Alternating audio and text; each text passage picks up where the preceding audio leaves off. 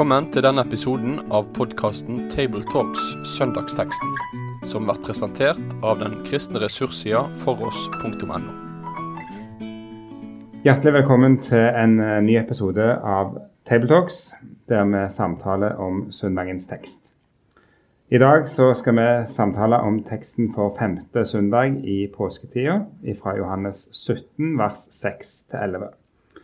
Påsketida, det jo den perioden imellom påske og pinse, der vi fremdeles i oppstandelsesmodus og påskemodus. Vi feirer og minnes og leser om tekster som relaterer seg til påsken.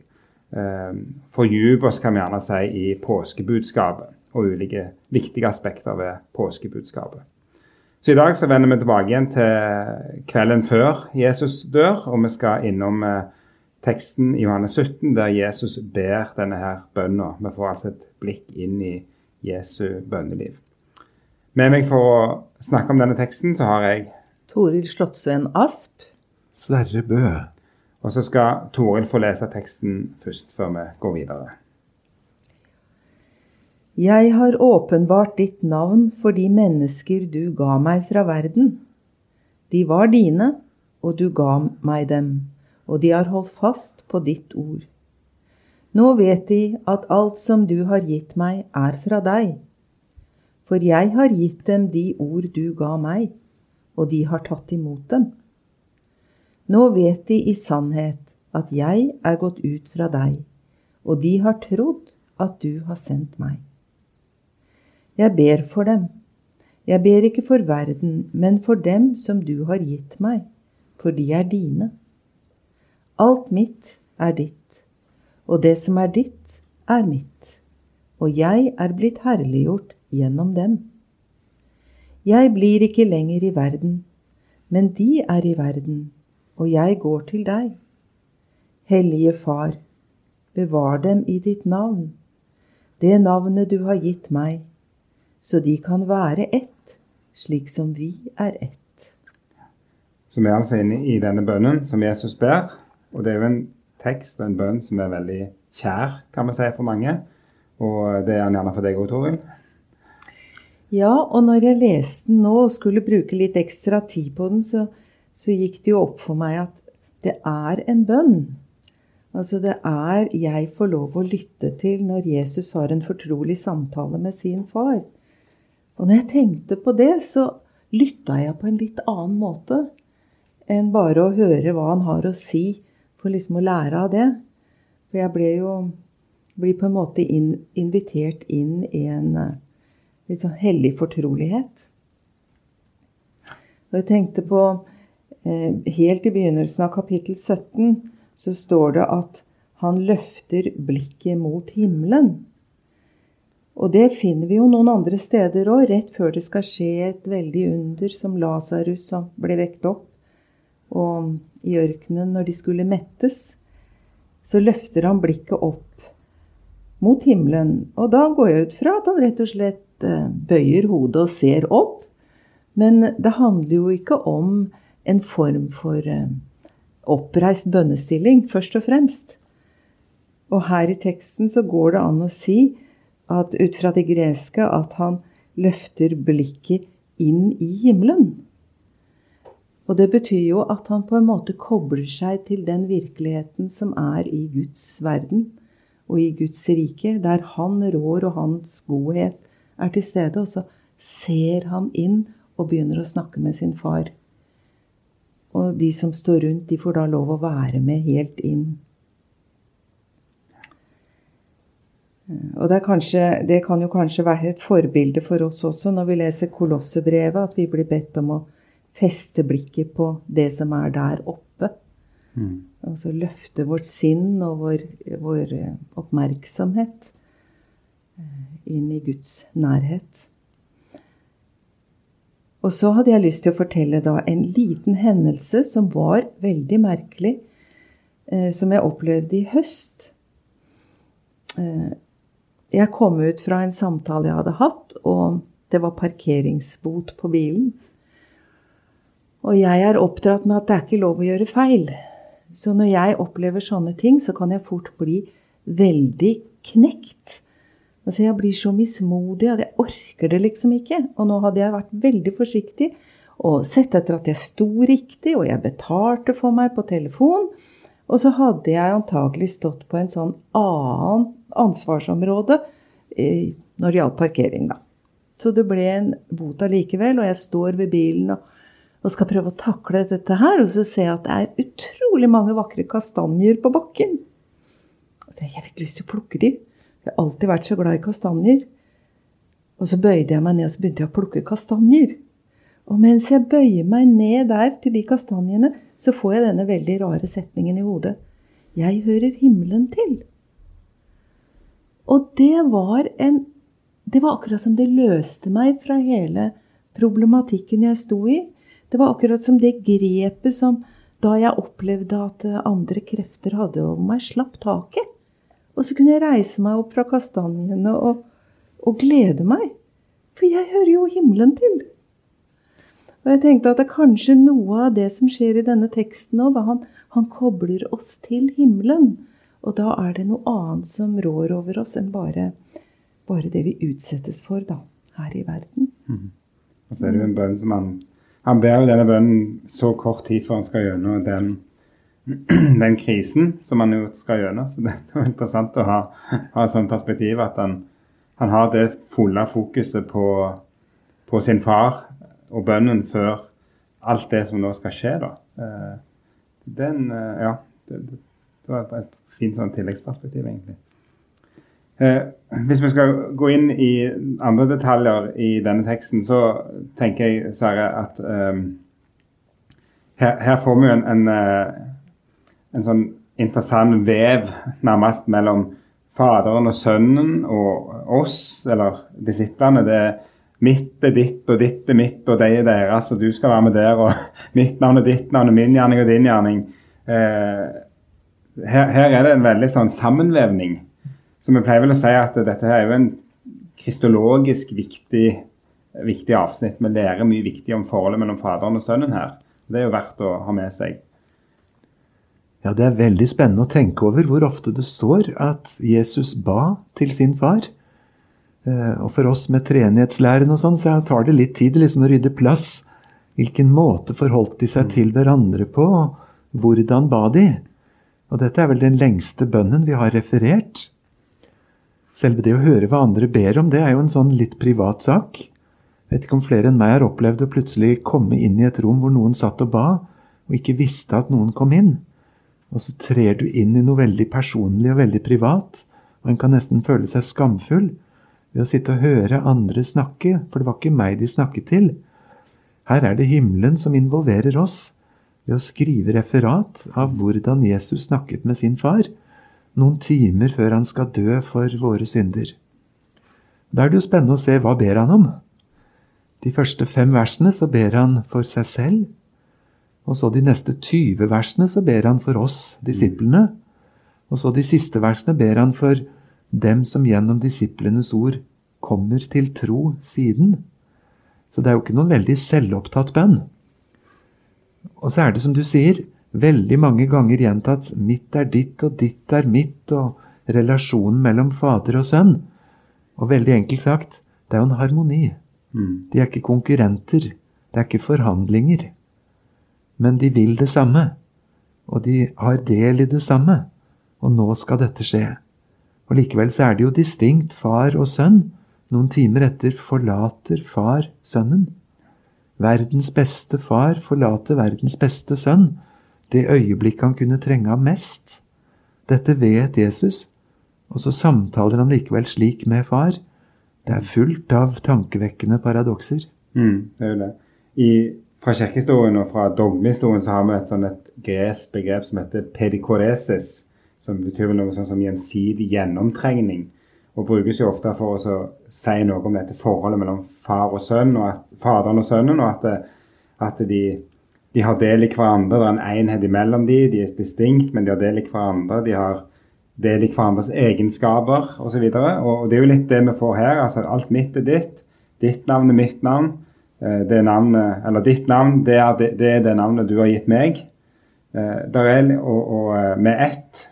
Så du har liksom hele tiden og teologiske der. Og så det jo veldig interessant da, at disiplene også nærmest inkluderes i denne her fellesskap, eller hva man skal kalle det, som mellom faderen og sønnen, så kommer de inn i dette her. Så en har vel i den kristne tradisjonen så har vel hatt en sånn av og til en måte å legge dette ut på, som vi sier at vi nærmest inviteres inn i Gudsfellesskapet. Og det jo en veldig sånn fin tanke, og det vil gjerne fra Johannes vi særlig har den tradisjonen, den måten å snakke om det på. Det er litt fremmed for oss, vi snakker gjerne ikke så ofte på den måten, men ganske vanlig i den kristne tradisjonen i alle fall, å snakke sånn da. Så det kan jo være en sånn artig, viktig teologisk sak i den teksten. Men det må jo gjøre noe med oss også, hvis vi virkelig setter oss ned og mediterer over den virkeligheten. At når Gud og Jesus, far og sønn, snakker sammen om oss som disipler, så ønsker de at vi skal få komme inn i en så dyp enhet som de to har seg imellom. Og det går jo langt over vår logiske forstand. Men bare å vite det, at vi ønsket sånn helt inn i det dypeste fellesskapet som mulig. Bare tenk på hvor mye av resten av Bibelen det som dveler ved dette. Paulus blir aldri trøtt av å plassere oss i Kristus. Og han sier det at Kristus i oss. Og han sier at vi i ånden, og ånden i oss. Og vår kropp et tempel for den hellige ånd som bor i oss. Så konkret som at jeg skulle risikere å bruke en del av min kropp til noe som han imot. Så blir det som å skulle spleise den hellige ånd med noe som sto ham imot. Så det åpenbart at dette ikke bare vi som stanser og sier wow. Det har levd i apostlenes tanke. Og det jo til å sprenge vår fantasi at vi løftes inn i dette. Når vi ber, så trer vi inn i en samtale mellom far og sønn. Gjennom forbønn så får vi løfte opp den ene og den andre helt inn i den innerste dialogen. Det gir noen fantastiske perspektiv. Den svenske forfatter og teolog, Peter Halldorf, han skrev en plass at det å be jo på en måte det at det en konstant bønn som foregår i Gud i himmelen, og så det akkurat vi av og til kan få sette oss ned og koble oss kjapt på, og så vi med, og så vi gjerne ut igjen, og så gjør vi noe annet, og så vi inn igjen og ut igjen. Så det en veldig artig visualisering av at det en kontinuerlig fellesskap i bønn i Gud, og så vi en del av det, og så det ikke alltid vi liksom setter oss ned og fokuserte på det, men vi delaktige i det. Så det jo fint der, som gjør verdt i å lufte frem gjerne også når vi snakker om denne teksten her. Og da det kanskje lurt å tenke på at Jesus løftet blikket sitt opp til himmelen. For jeg tenker at vi, i hvert fall min erfaring at selv når jeg ber, så det ofte at jeg blir litt innkrøkt i mitt eget. I stedet for liksom å fatte at nå jeg koblet på det himmelske som skjer. Komme med bestillingslister i stedet for. Ja, og det bekymringer, og det alt. Hvis jeg skal sette ord på alt det, så kan jeg jo etterpå på en måte ha blitt mer i hva det dreier seg om, enn at jeg nå har fått lov å legge dette over på Gud. Det å få lagt det fra seg, det har en gode.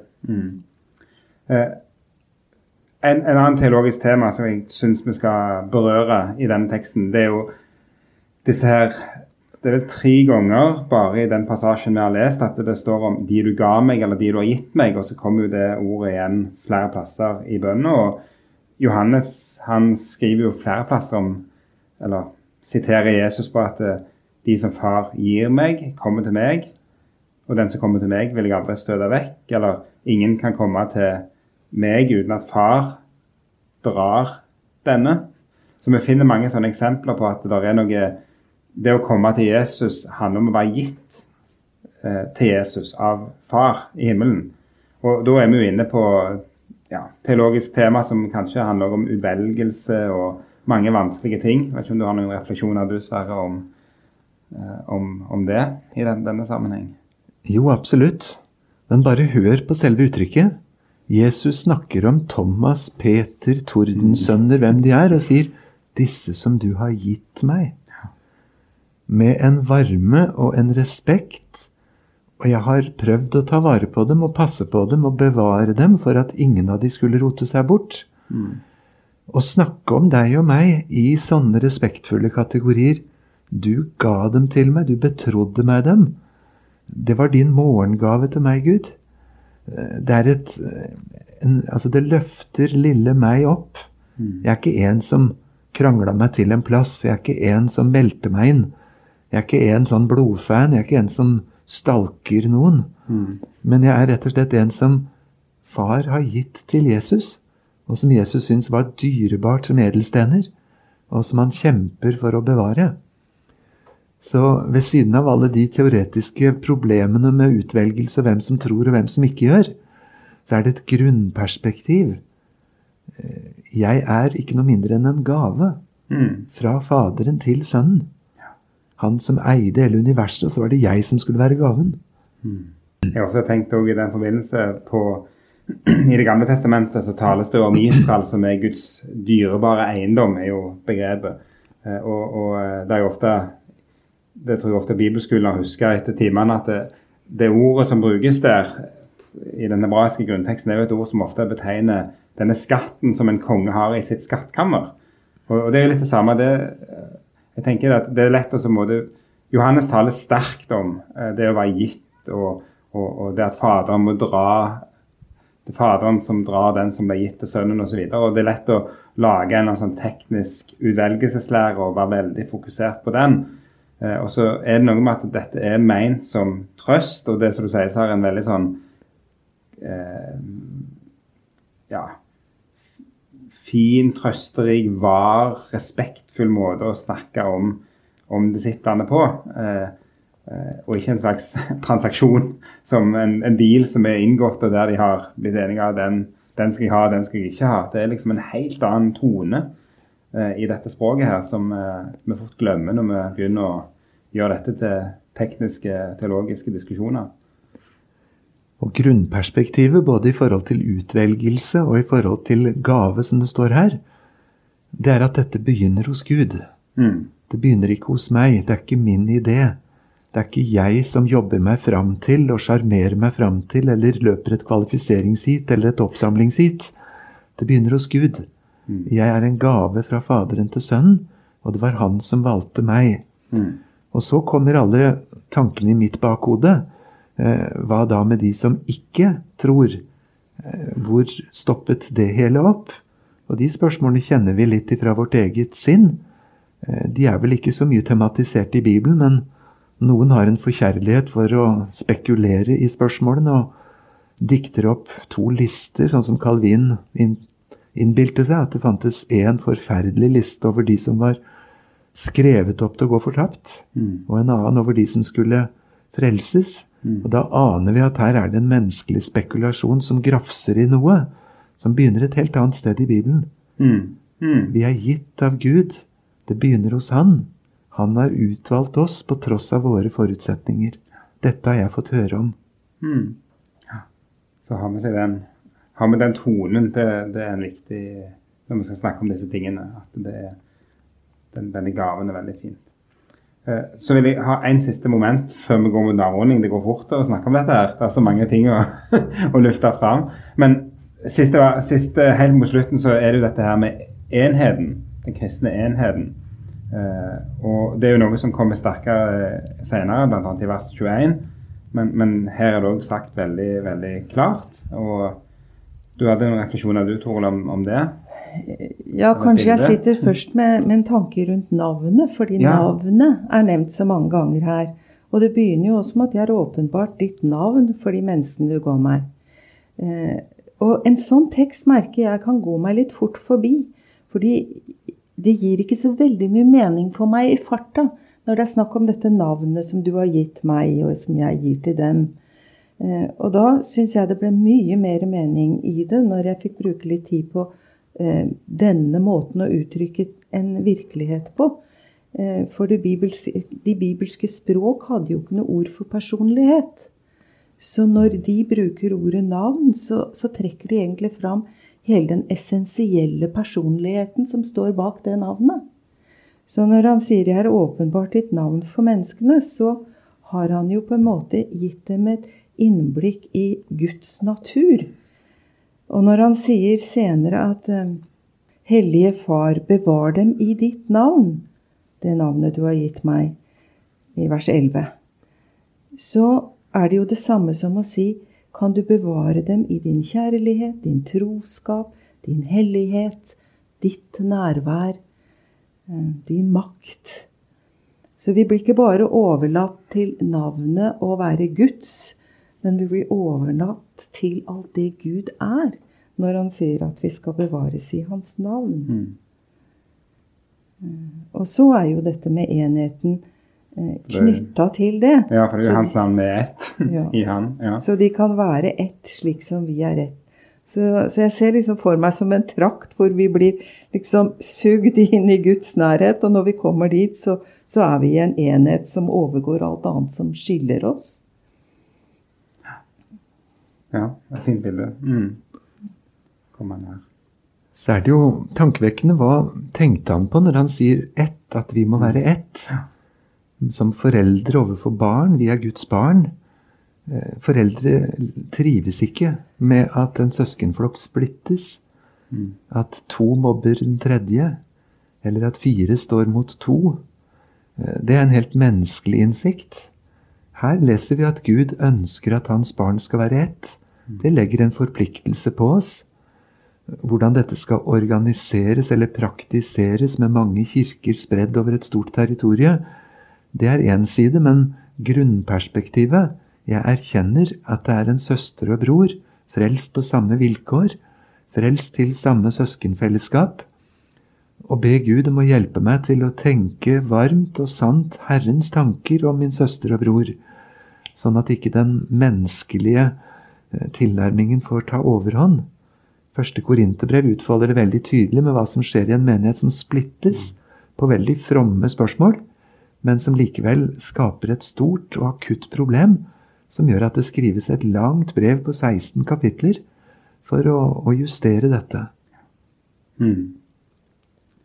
Så kristenheten, den skal vi ha med oss fra dette kapitlet her, på dette avsnittet.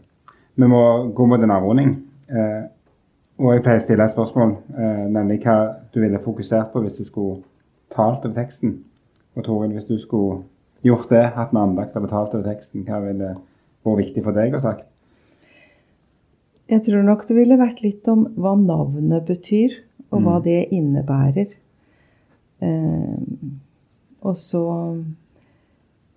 tror jeg ville ønske å fokusere på denne enheten mellom Gud og Kristus, som vi inviteres til å være en del av. Og hvordan vi ikke kan ta inn alt med vår forstand, men da får vi meditere. Da får vi grunne på å se det for oss i bilder. Da har jeg et bilde som jeg kanskje kan ta til slutt, at jeg så liksom for meg presten som skal vie 2 stykker, og så tror jeg ikke det er en del av liturgien, men hvis han tar hånden hennes og legger oppi hånden hans, så skaper han den enheten mellom de, han skaper en ny tilhørighet. Og så står det din brud og din brudgom i ringene. Jeg tenker på, det er nesten det Jesus gjør med oss i denne teksten. Han liksom tar hånda til disiplene og hånda til far, og så legger han de oppi hverandre. For nå skal de høre sammen i troskap og være uatskillelig.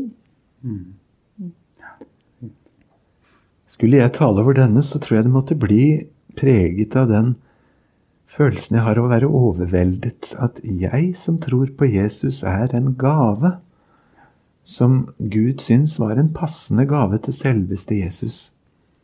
Det ligger i vår tekst, og så tenker jeg på Hebreerne 2, hvor det står om Jesus at han trer fram, og så sier han, se, her er jeg og barna du har gitt meg, stoltheten og gleden.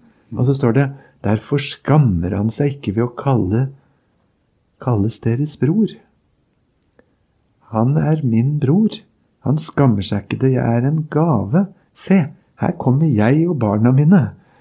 Og jeg tenker på den bulkegjengen jeg representerer og de jeg kjenner. Det var ikke mye til ære for Jesus, tenker jeg. Og så det til hans glede.